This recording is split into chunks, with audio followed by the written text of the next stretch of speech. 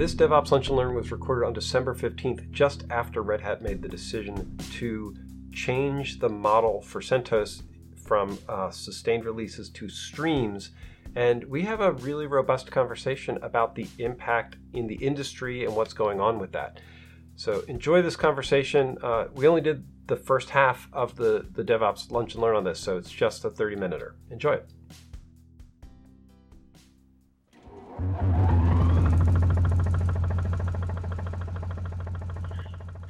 Rocky Linux has been busy.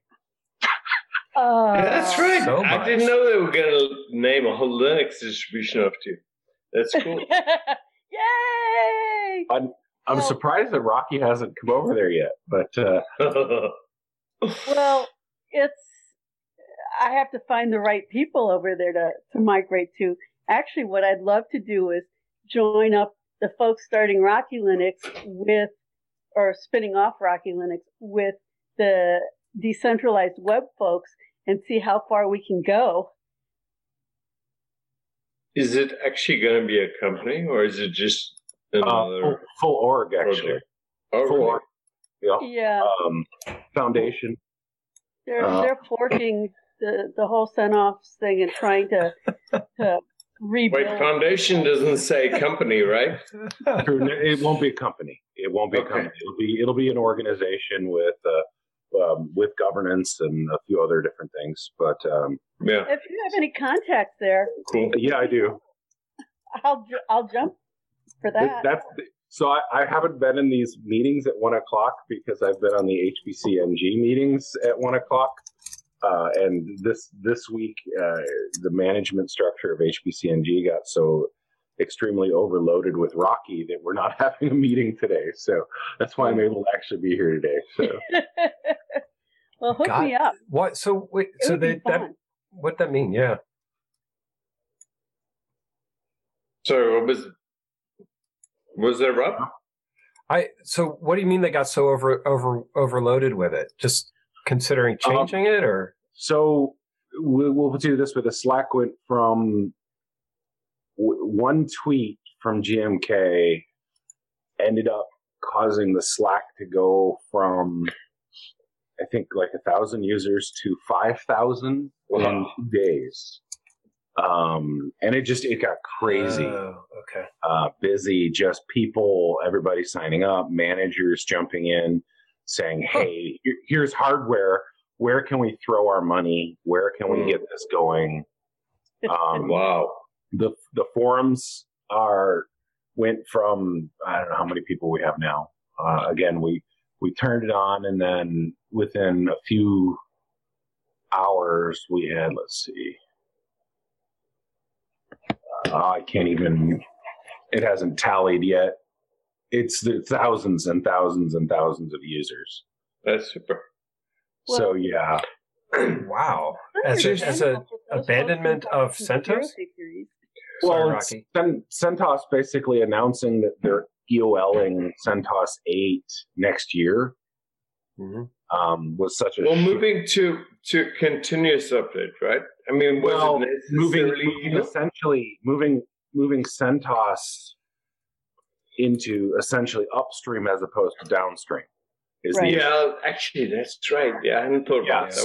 So you have Fermilab, you have all of the national laboratories, you have all of the huge HPC infrastructure, all reliant on this 10-year cycle of releases that they basically just abandoned. And in doing, my backgrounds are going crazy today. And basically just abandoned this long-term release structure. Yeah. So it kind of caused a mass migration. So it was kind of a, excuse my language, it was a dick move by Red Hat. And it was definitely IBM. Yeah, I was wondering when IBM was going to really up the volume on Red Hat dick moves. Because Red Hat has a tendency towards them anyway. Well, is that an assumption, or, I mean, nobody had a warning that this was coming. I mean, that's why it's being called a dick move, right? I mean, Do we know, or that's just the most, that perhaps is... IBM has made an official statement that Red Hat was going to do this anyhow, quote unquote. It wasn't us. Which it was basically the says it was IBMers Red Hat. embedded into Red Hat. Was it just Which to me police says that it was through? IBM, but it was IBM holding the knife. It was Red Hat who actually pushed it forward. That's funny. So is there consensus to migrate off of CentOS to Ubuntu LTS, especially for HPC use cases? Absolutely not. Ubuntu does not support. I mean, Long-term Ubuntu is not. Stability. Yeah. Ubuntu is not useful in except maybe as a container or as a virtualization system in HPC generally. Yeah. Remote FreeBSD. desktop. It's my desktop. Yeah. FreeBSD. What? Oh, sorry. So somebody says that I have to whip out the tattoo.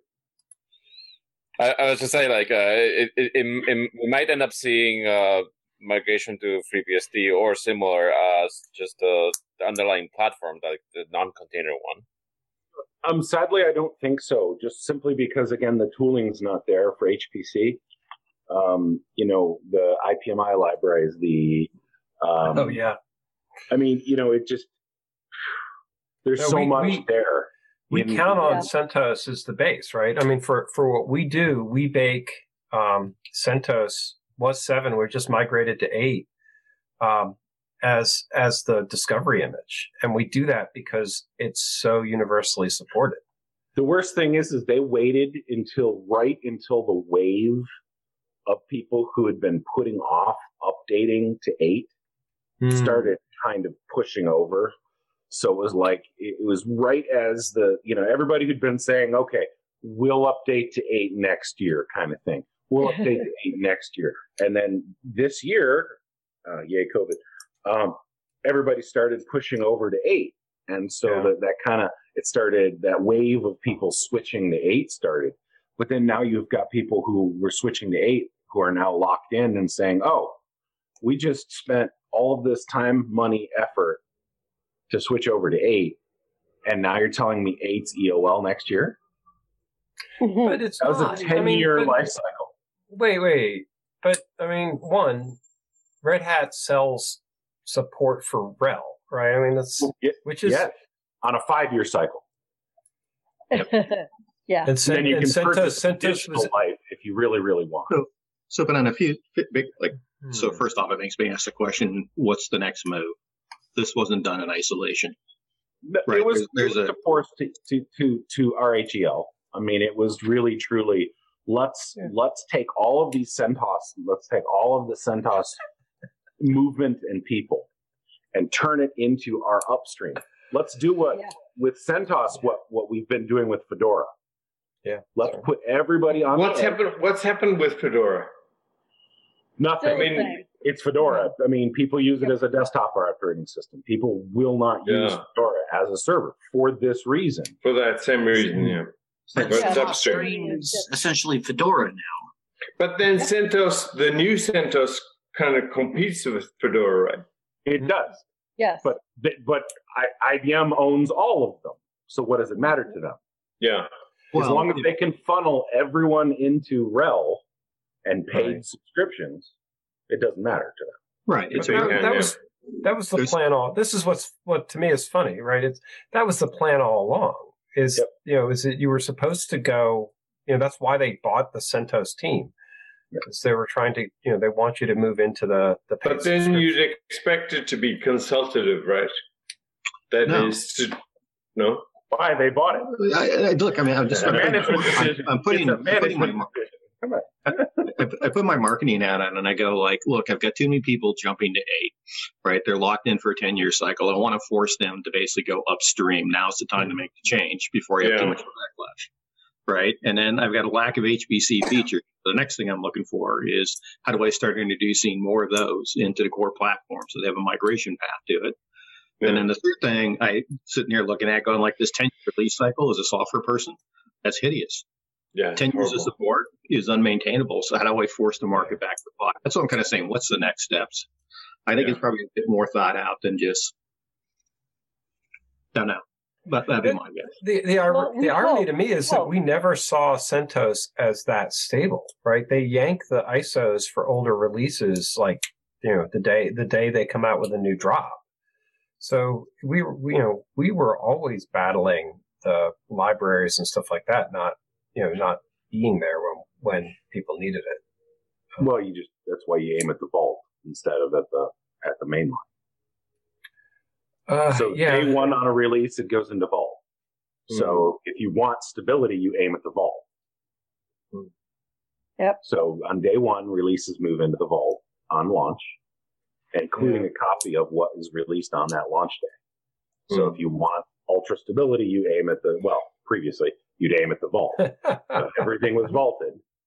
And so that's where, your release structure would work for that. But it's, the Rocky stuff is interesting, and it has the potential, and holy crap, does it have a lot of people pushing it, trying to move it forward.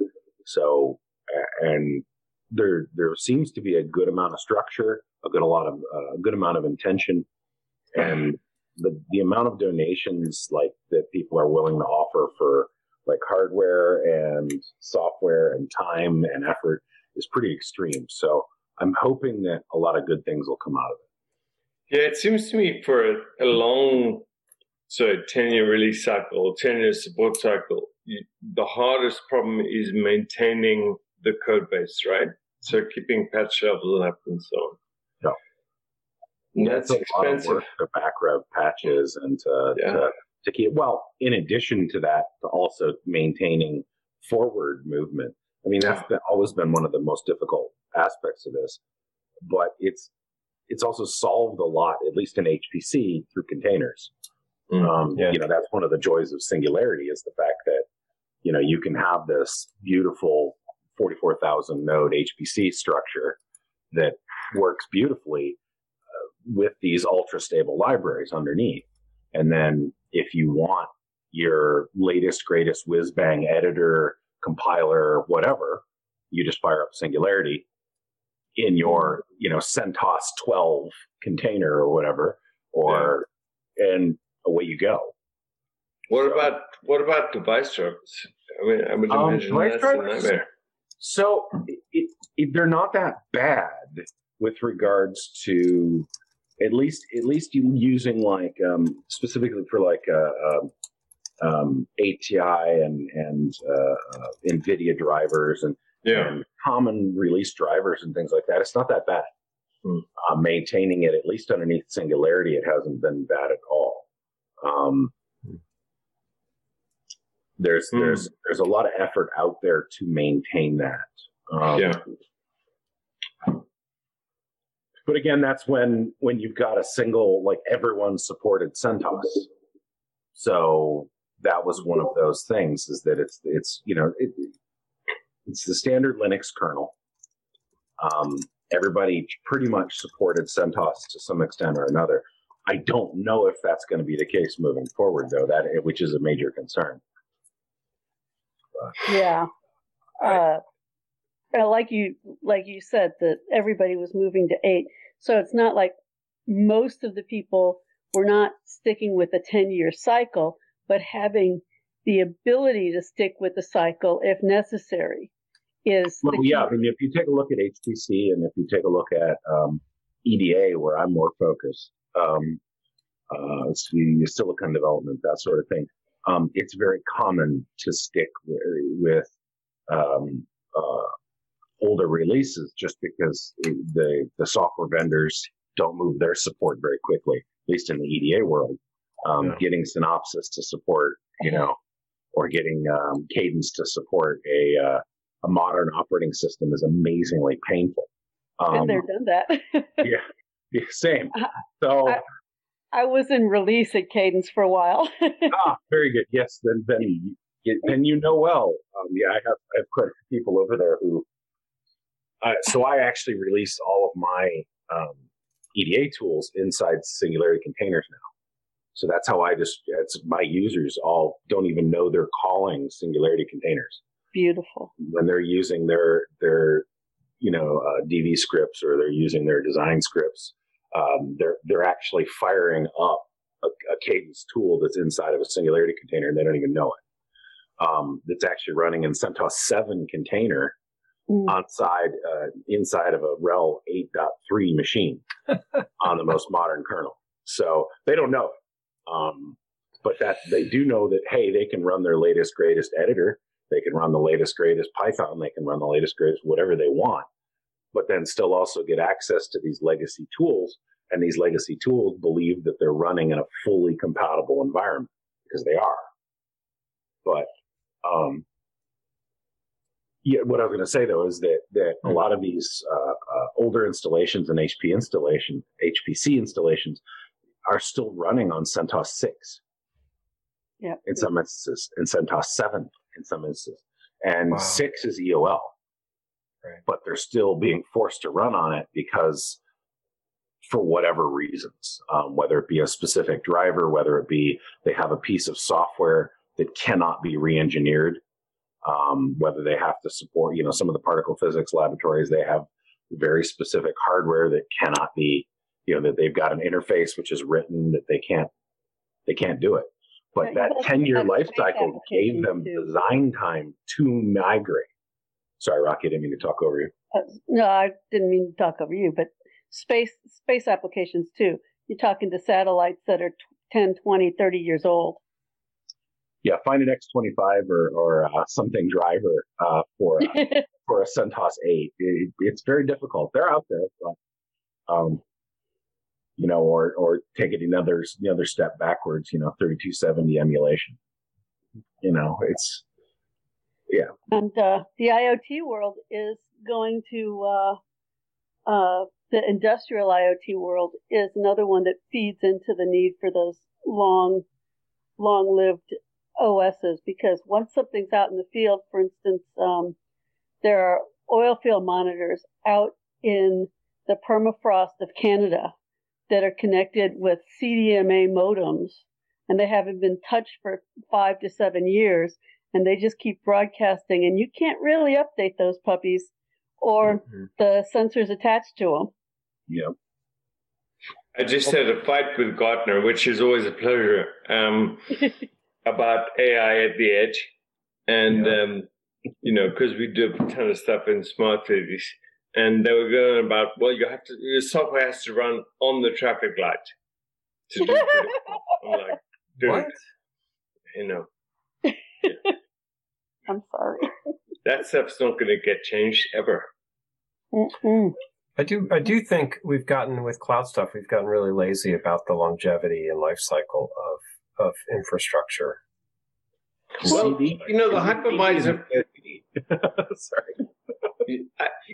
The hypervisor was a try at fixing that, right? So it was the low-level hardware interface with an ability to hand off at least a clean abstraction to VMs above it. It turns out, containers are another way, but it's certainly a way to do it. And certainly, I think the LF Edge stuff, right, which is hypervisors for edge things, it may work, but it may not. That is, it's not clear to me that vendors will support that. They'll just continue to embed stuff. But, supporting abstractions which abstract away hardware problems and allowing the software to move on is a good thing. It is in general, but again, if you start looking at the broader use of yet another layer of indirection, functionally, yes, it does solve the problem. But let's use the same HPC use case we're talking about, right? So there are lots and lots of sticking points why stability matters. Why we have to contend with it. My particular use case is we have this massive cluster and it needs to be hybrid because the emulation that I'm working on, it's done in hardware specifically. These are cognitive radios.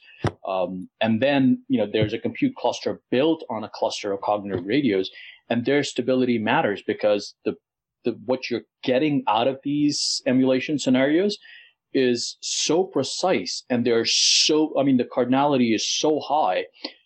To add yet another layer to start saying, okay, now when we are going to do quote unquote rolling upgrades through multiple quadrants of this compute cluster, to add another layer of complexity and start saying, okay, you could have a heterogeneous environment in hardware, software, OS, different patch levels, and how to add that in, how to start saying, okay, we're going to start normalizing this so the top end captures and already accounts for heterogeneity at the software layer, at the hardware layer. So, in some cases, abstraction helps. In other cases where abstraction is just there to, kind of abstract away the hardware per se, there it doesn't help because, the problem becomes intractable, right? How do you normalize across this disparate infrastructure footprint, right? Whether that's hardware, software. So in some cases, abstraction helps. In other cases where you got to say, okay, now I got to, go tease through and, run another experiment on how hard the normalization would be. That becomes really hard. There you have to say, okay, if I'm abstracting at every layer of abstraction, I have to do, a full uplift, right? The mass upgrade at each abstraction layer. That's hard. Well, it's cost. It is, and to tie it back to like the SmartNIC conversation, right? What you wind up with is lowest common denominator, right? What's the level of abstraction that everyone supports so I can run across these components? And then there's a trade-off. Yeah, that's right. You're absolutely right. Created. Yep. Shoot. All right. By the way, I'm going to have a hard stop at 12:45. I got invited to be part of the Cube reInvent analysis, just as I can promote somebody and y'all can keep going if you want. But you want to do your infrastructure as code? I do want to. Yeah. Actually, if you watch Werner keynote, he was all about what we're talking about here, which is things are super complex. We need a whole bunch of operational tooling. Our system's really hard to use and confusing, and we've got to help people use it. I think SmartNICs are both amazing, and operationally, I think you're entirely right. That was like SmartNICs are going to make people's heads explode as a management plane.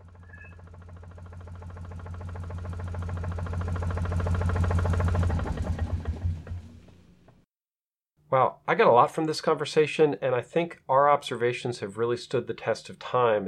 I'm recording this outro in March, and the impact of CentOS sort of got muted, but we're starting to see people making migration changes and alternate plans now that CentOS has really turned into a less reliable long-term distribution. If you have opinions about that, come into these DevOps Lunch and Learn. This will be a repeating subject, especially as we get closer to the time frame where people stop wanting to use CentOS streams as a stable release. Thanks.